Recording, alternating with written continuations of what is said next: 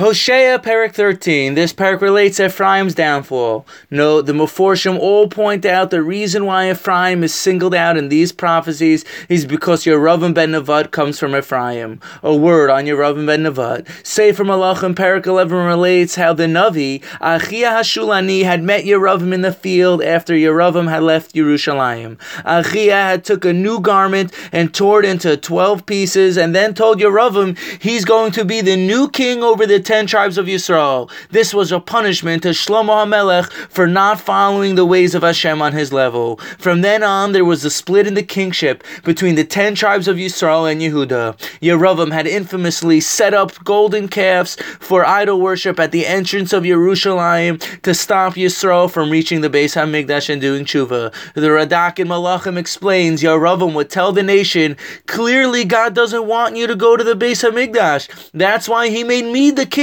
and took the kingship away from Shlomo HaMelech. Yeravim was considered amongst the worst kings of all time. Indeed, the Gemara in Sanhedrin explains Yeravim ben Nevat is one of the people who completely lost their portion in Olam Haba, the world to come. The Gemara in Sanhedrin also brings the word Nevat means to curse and kick, because Yeravim ben Nevat was always cursing Hashem. On a deeper level, I once heard from Rav Moshe Weinberger, based on the Vilna Gaon, that Yeravim ben Nevat comes from Ephraim. Ephraim was one of the sons of Yosef, so therefore Ephraim and Yeravim ben Nevat represent the light of Mashiach ben Yosef. The job of Mashiach ben Yosef was to prepare the physical world for the ruchnius spirituality of Yehuda and Mashiach ben David. However, Yeravim ben Nevat had come to completely deny the purpose of his role, to prepare the physical world for Yehuda, and therefore became completely detached from its true role and turned to physical idol worship. However, in the times of Mashiach, there will be a union of Yosef and Yehuda where the two will no longer be at odds with each other. Pasuk Aleph through Gimel, the Navi opens and relates the downfall of Ephraim. They are considered guilty because they worshipped idols. They continue to worship their money, gold, and silver, man-made objects. Therefore, they will be punished. They will disappear like a cloud in the morning and chaff on the threshing floor. And Pasuk Daled, V'anochi Hashem Elokecha me'eretz Mitzrayim ve'elokim zulasi lo seidu Mashiach ayin bilti. I have been God, your Lord, ever since the land of Egypt, considered none to be God other than me. I am the only Redeemer. Rashi adds, because I am God, there is no reason to rebel against me. The Metzudas relates, the truth is the nation is fitting to be destroyed, but I took you out of Egypt and you accepted me as your God. Therefore, it's fitting to trust in me because there is no other Savior other than me. The Likutei Moharan explains, when God created the world, he created a halal panui,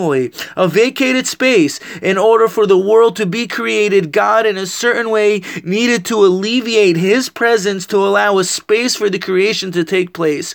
All suffering and questions on God come from this vacated space. However, we need to know that even the halal panui, vacated space, is filled with God, and God's presence, although hidden, is still there. That's why the Jewish nation is called Ivrim, meaning to traverse and go over, because only Klal Yisrael can traverse the vacated space and find God even there, because the truth is Ein od milvado, there is nothing but God. Pasuk Hey through Ches relate, I, God, took care of you in the desert. I fed you until you were content. Then you became full of yourselves, filled with arrogance. Yisrael forgot about me. I am like a lion to them lurking, because they think that they will be destroyed and mangled. In other words, the nation has become scared of God like a lion. So many people are completely scared of Hashem and do mitzvahs because they feel guilty, as if God is some source outside themselves,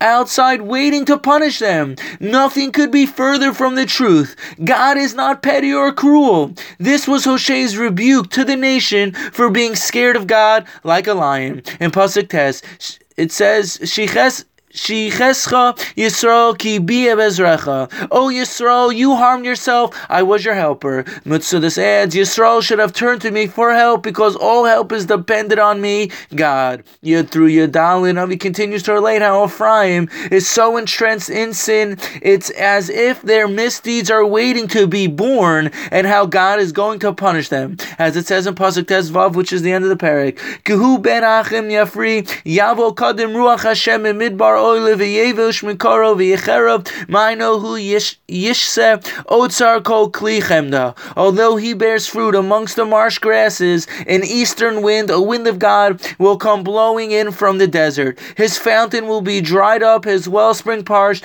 It will lay waste the treasure of whatever is precious. And that's the end of the parak. Thank you for listening and have a wonderful day.